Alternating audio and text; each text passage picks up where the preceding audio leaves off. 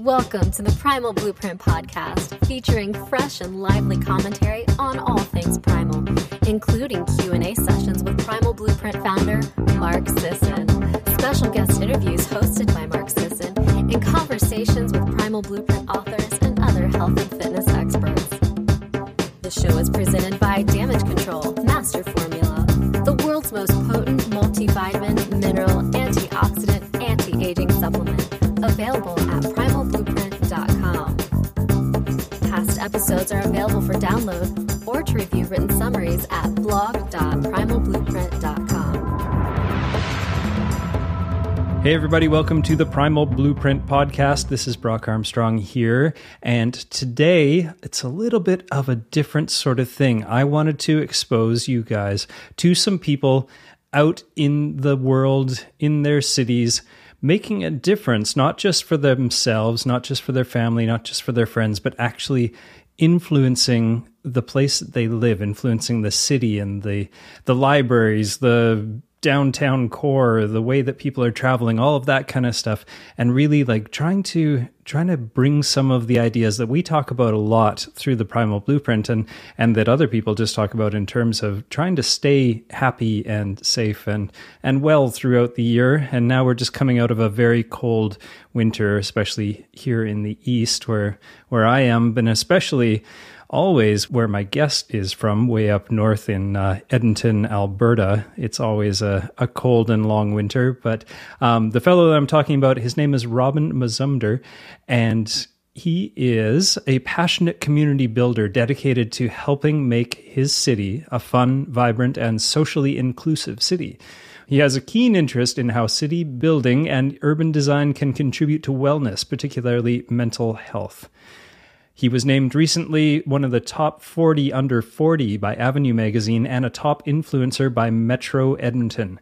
For his day job, he's an occupational therapist, and he also teaches mental health at MacEwan University. And the rest of the time, he spends his time doing some pretty cool stuff, including a thing called Light Bright Yeg that I know we're going to talk about, because that was actually the reason why my ears perked up when I heard about Robin.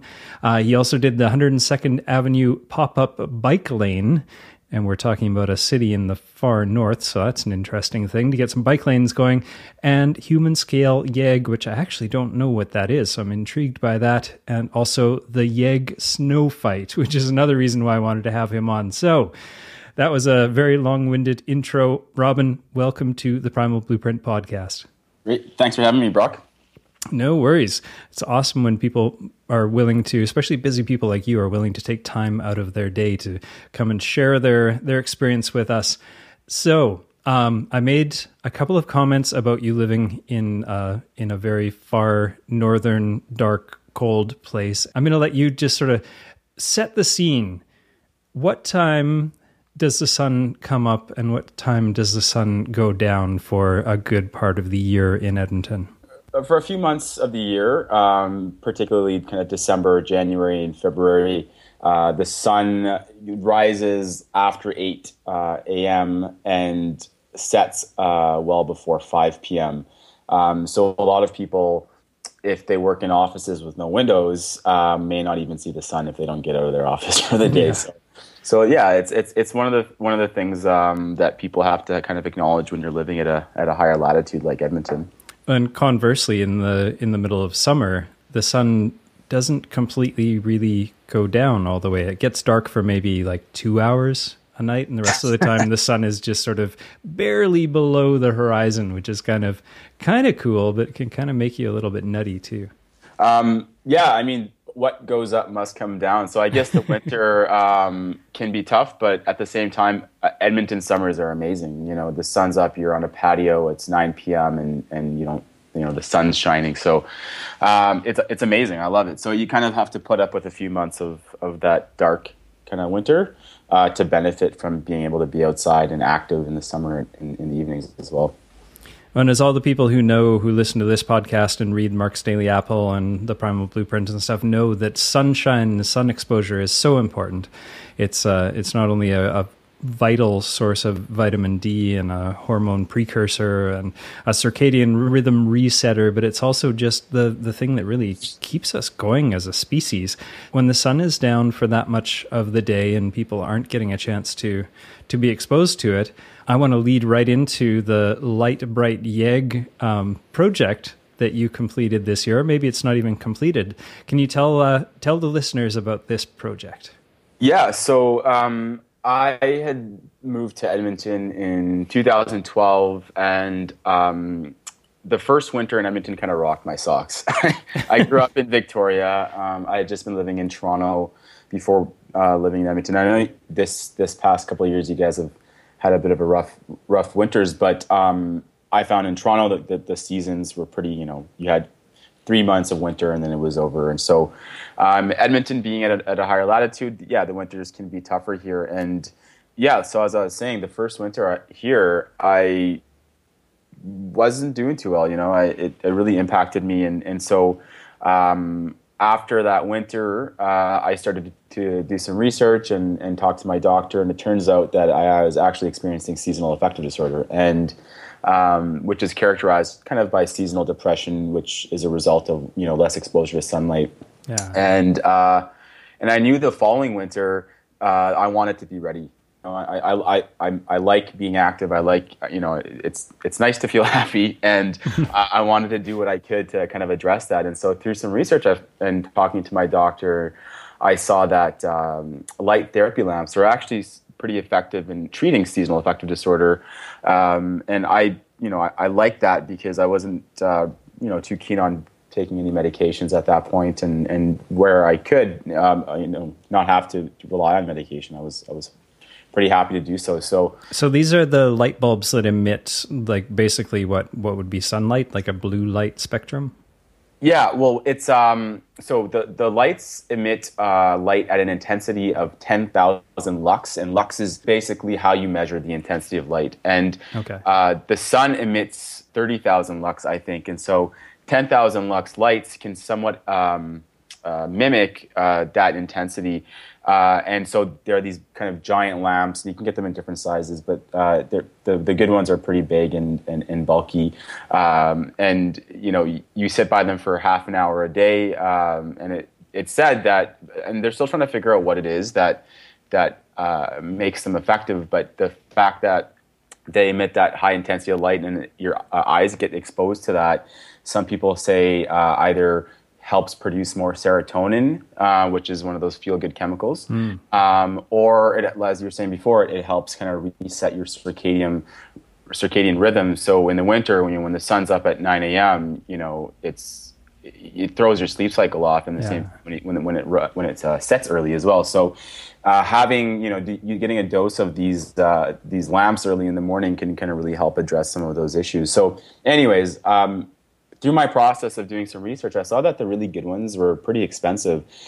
And I began to realize that some people might not actually be able to afford them. They're around $300 or $400, really good ones. And I worked in mental health, and I knew that most of the people that I supported, many of whom are on income assistance and living in poverty, probably a $400 lamp isn't the first thing that they'd yeah. No, I think that's more important to spend on groceries at that point. Yeah, groceries and paying rent and the base. So anyway, so I saw that it was an issue, and so there was an organization in Edmonton called the Awesome Foundation, and they have chapters all over the world. They do some really cool work, and basically they hand out $1,000 micro grants to start projects. So I pitched my idea to them. I got the funding. And I also wanted to partner with somebody in the community that had public space that was accessible to everybody, where I could put these lamps. And it just kind of occurred to me that the Edmonton Public Library was the perfect place because there's been all the time. They're accessible to everybody. Particularly Edmonton's library is doing really amazing work in promoting kind of inclusion and taking a really social role in our city. And actually last year they won the Library Journal Library of the Year award. So, oh, wow. Yeah, so they're doing some really cool work. And so I reached out to them, and within a few days, they got back to me and said, yep, we'll host your lamps. And so It was pretty much buying the lamps and sticking them in the library. And since last January, people have been using them and reporting that they've been really helpful. So that's awesome. That not only did you make it so you could benefit and get some benefit out of having those present, but actually taking into consideration the rest of the community, and perhaps more importantly, the portion of the community that would not be able to access this kind of thing. That's a very cool idea. It's an interesting idea to begin with, but you've taken it to another level by making it more accessible to the entire city like that. Yeah. So when you went to this, what was it called? The Awesome Project? The Awesome Foundation. Awesome Foundation. Yeah, I think they have a chapter in Toronto, and they basically they hold these pitch parties where they'll choose 3 or 4 ideas that have been submitted to come in and talk about the ideas, and really by the end of that evening they give you $1,000 cash to go and start a project. So that was a perfect amount of money that I got 3 lamps. It was enough to outfit the downtown Edmonton Public Library with a few of them. So okay, so that's the Light Bright YEG project, and the other project that that sort of made you notable in my mind, notable enough that I wanted to reach out to you, was the YEG Snow Fight. As the other sort of defining factor of Edmonton as a city and its location is the fact that it gets a lot of snow. And I was just there in January, and it was minus 37 degrees Celsius, which, I mean, that sounds shocking, and it's a little shocking for me having lived in Toronto for the last little while, but that is not uncommon. And with that kind of cold mixed with that kind of darkness, as you can probably guess, especially all you people living way far south, there's not a lot of activity that goes on outside. I mean, there is surprising amount of activity that goes on outside when you consider the fact that the weather is actively trying to kill you, but it's still there. It definitely is limited in what you can do. So another one of your projects was really telling the winter weather that it can go suck an egg. So tell us about the YEG Snow Fight. I should say actually Edmonton, winter can be tough, but people get out here.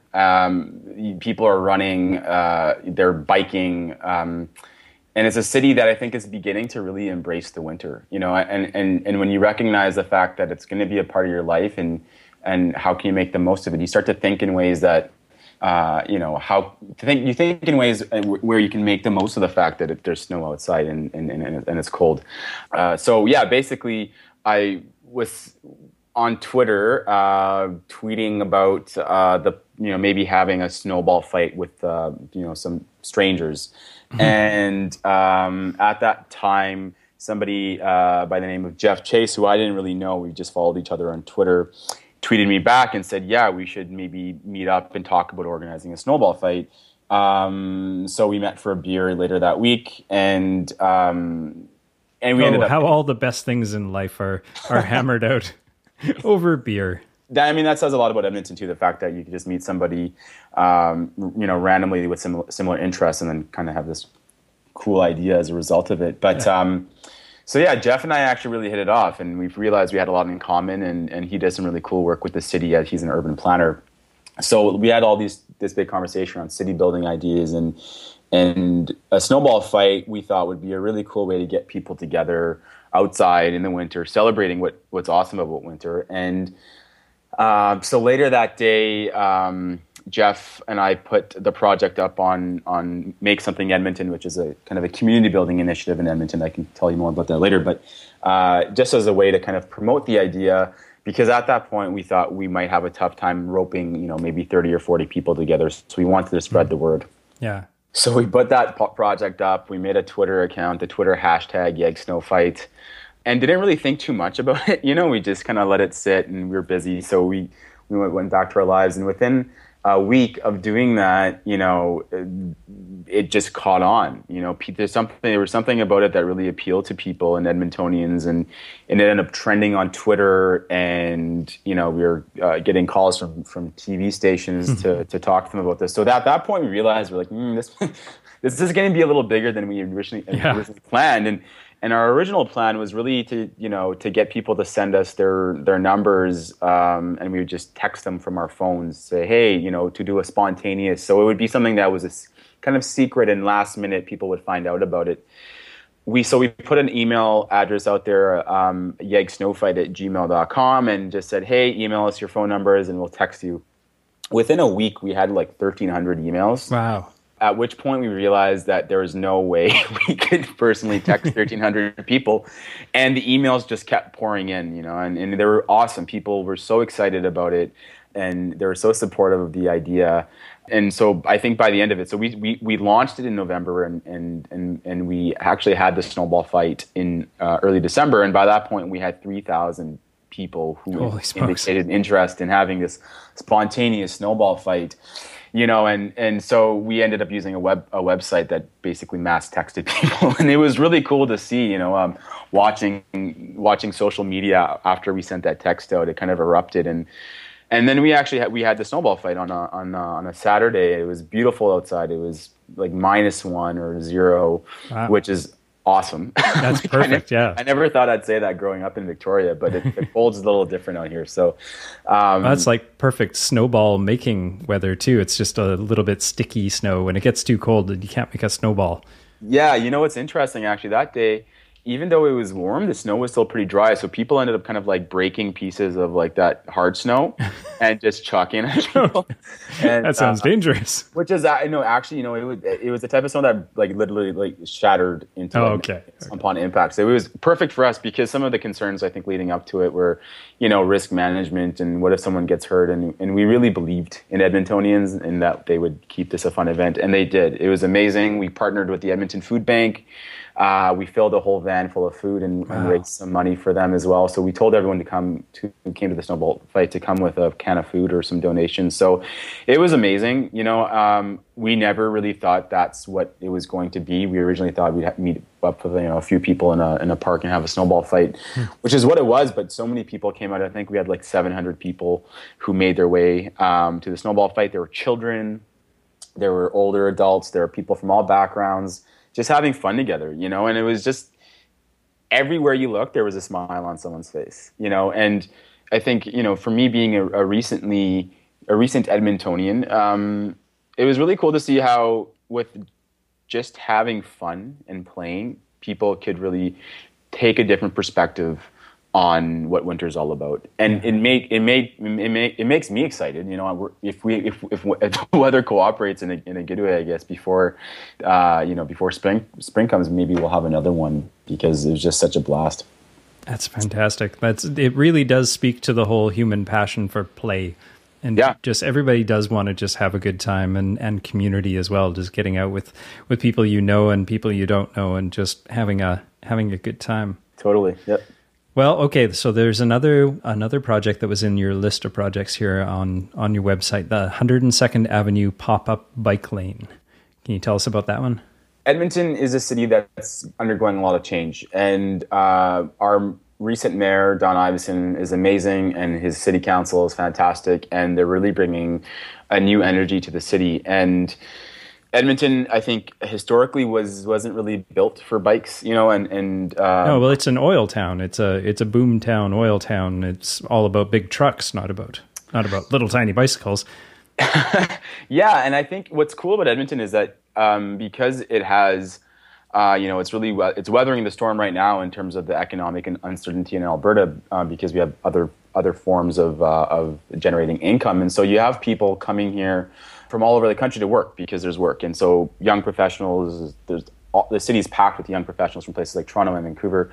And so they're bringing this energy and this expectation of their city, that we want to live in a city where we can take transit easily, and we want to live in a city that's walkable and bikeable. And so with that surge of energy, the city was looking at building some separated bike lanes, because research shows that they're the safest and most effective way of getting people around who want to use bicycles. And so the city had talked about these bike lanes, and they had a few consultations.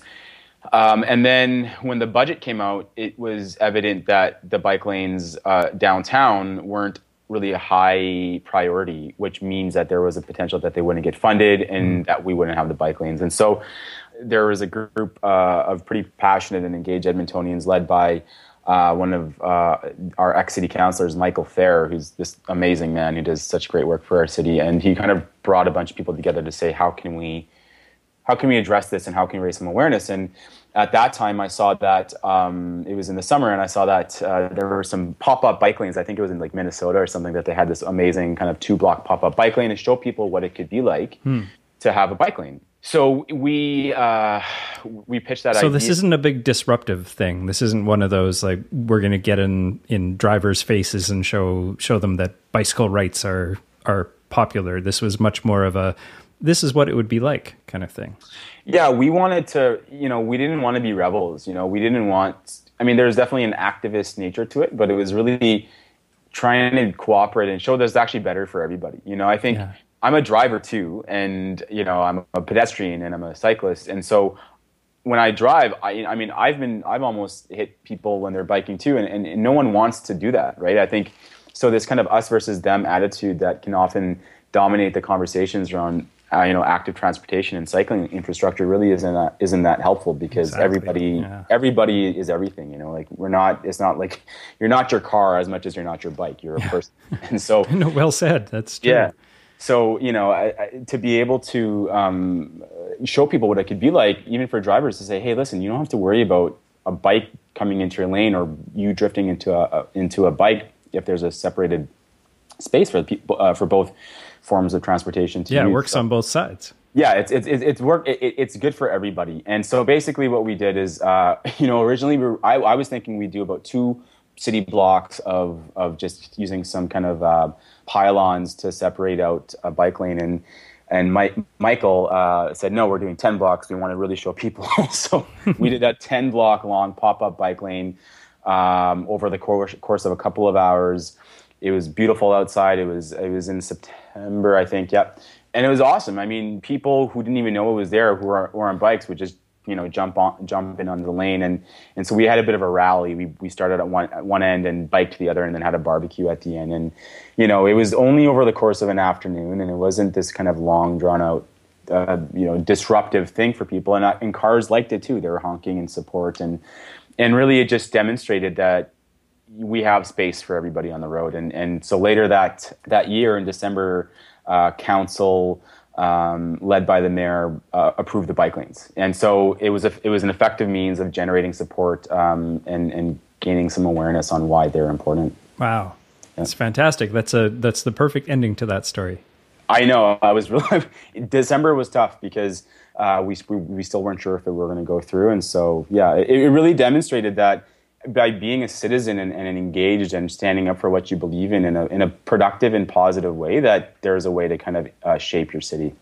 And that's exactly the message that I'm hoping is coming across in this podcast. The reason that I wanted to bring you on the show, Robin, was really just to show people that just getting a little bit involved in your city can make such a huge difference, and you can bring some of these ideas, these healthy ideas that we may be percolating in our brains after reading the blogs and reading the books and trying to adopt a better lifestyle for ourselves, that we can just sort of spread it around a little bit, and that it's not. The city of Edmonton it's almost 1 million people, isn't it? Yeah. I think the last census put us at like 1.3 million with the surrounding areas. So we're not talking about some tiny little town here where everybody's buddies and you can go and have a beer with you probably can go have a beer with the mayor by the sounds of things, but it's not like a 10,000 person city. This is a city of some substance, and yet people are having a profound influence on it. Yeah, it's what I've kind of, and this kind of ties into what you guys are doing with the Primal Blueprint. I think recognizing that, just as much as our I guess our guts haven't evolved to eat things like processed wheat, I think our brains and our kind of emotional needs are the same. And we grew and developed and evolved in villages, and cities, as much as they can be a giant machine and people can just kind of become robotic and drive to work, drive home, go to sleep, same thing every day, and may think that they don't have that potential to impact their communities. Cities are on the other hand are there's potential to build that village mentality in a city, and that's through engaging and recognizing that, it's not this giant machine, but rather a kind of a lush organic environment where you can act on ideas that promote connections. It's something that you can shape. It's not this. You're not a victim, and you're not really at the whim of the politicians and the policymakers, but you can actually play a role in shaping that. Yeah, being a cog isn't necessarily a terrible thing. You can be a cog with influence, not just a passive cog. Yeah, and I think the really cool thing about doing these events for me and these initiatives is just meeting new people and really seeing that we're all in this together, and if we can work on these things and have a little fun in the process, living in a city can be awesome, and it can be a really cool way to engage with people from all backgrounds and learn, so. Fantastic. So I have to ask about the human scale, YEG. Basically, there's a documentary called The Human Scale, and it's based on the work of this amazing architect named Jan Gehl, who really helped create and inform how Denmark as a city operates. Copenhagen operates, and it's now people look at Copenhagen like one of the most bikeable, urban, walkable cities in the world, but it wasn't always like that. In the 60s, it was actually kind of like Edmonton, when what we're trying to do right now is in that there was freeways and not a lot of public spaces, and it was really built for cars, and so he did some work around, when we say the human scale, is building cities for humans, not for cars, and so what we did with that, it was really simple. We just, I partnered with the Edmonton Public Library again. They had a space that we could use and make something. Edmonton was a partner as well, and we showed the documentary and had a panel discussion afterwards just to hear some thoughts on how we could apply this knowledge and this type of thinking to Edmonton, because Edmonton, as I said before, is growing at such a fast pace. We're the 5th largest city in Canada. I think we're projected to grow, within the last 5 years, something like 60,000 people moved here or something like that. So, if we're not conscious of how we build our city, we may not change the patterns that brought us to where we are today, So just to have a conversation, and so I use the hashtag human scale YEG just to keep the conversation going on Twitter and social media around what are things that we can do, or, and bike lanes is one of them, but what are some things that we can do to ensure that we're still building our city for people and not for cars in industry. That's fantastic. It's funny that we have to actually make a movement or make a conscious decision to do that. That it seems so, that's what we should be doing by default.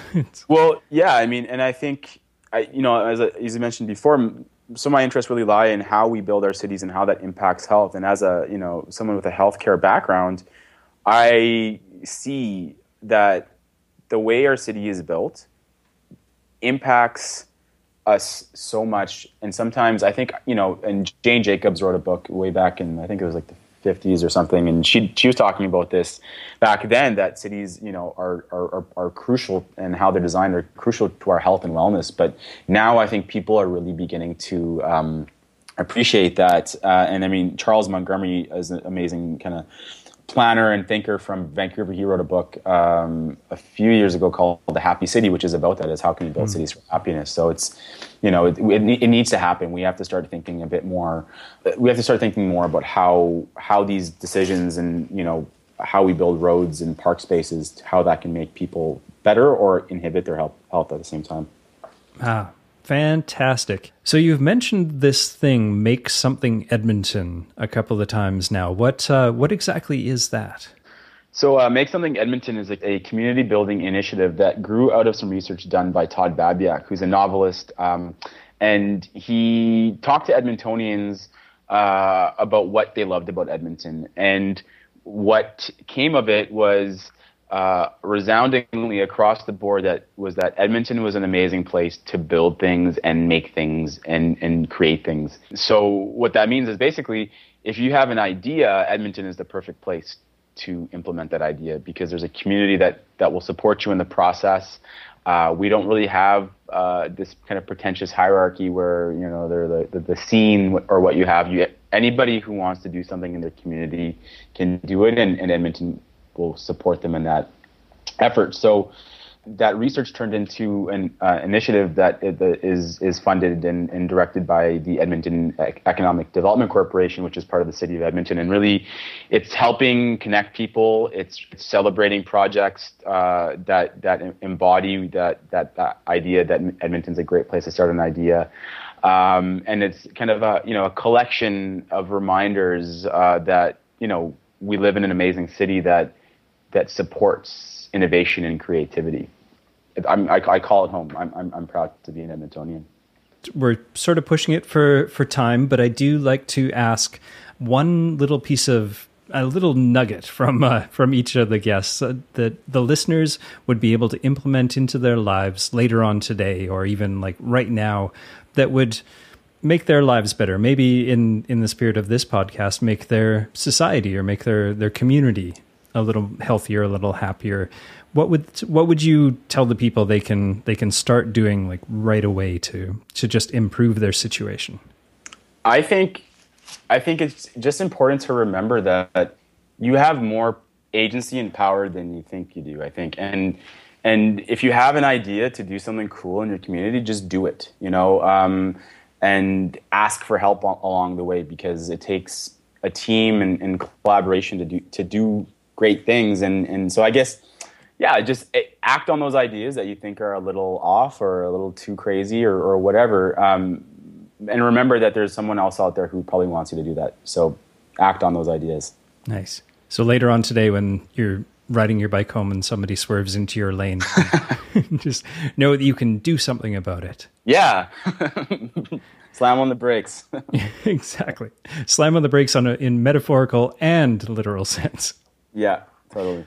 Well, thank you very much, Robin, for coming on the podcast and sharing your story and hopefully inspiring some people out there to make some differences in their community, in their city, even in their neighborhood. And and we will hopefully get to check in with you, because I know you've probably got a few other projects going on and a few more things up your sleeve. Can you give us any sort of teasers or hints on what's going on next?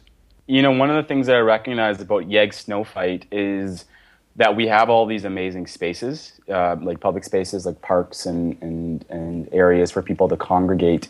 So some of my future ideas are going to involve creative ways to activate those spaces and get people out connecting with each other. Perfect. Yeah. I love it. Well, once again, thank you very much. And everyone, thank you for tuning into the Primal Blueprint podcast. Safeguard your health with the most comprehensive all-in-one nutritional supplement on the planet. Primal Nutrition's Damage Control Master Formula. Forget mixing and matching with multiple bottles of individual agents. Now you can just take a single packet of the most potent and optimally balanced multivitamin, multi-mineral, antioxidant formula available on the market. You'll enjoy complete immune system, cardiovascular, memory, nerve, bone, liver, and anti-stress support, and much more. With 51 research-proven ingredients, Damage Control Master Formula helps you combat oxidative damage in every cell and every system in your body, and shore up any dietary shortcomings with complete protection. Order Damage Control Master Formula today at primalblueprint.com and check out the incredible free shipping offer for our convenient and custom-designed auto-ship program.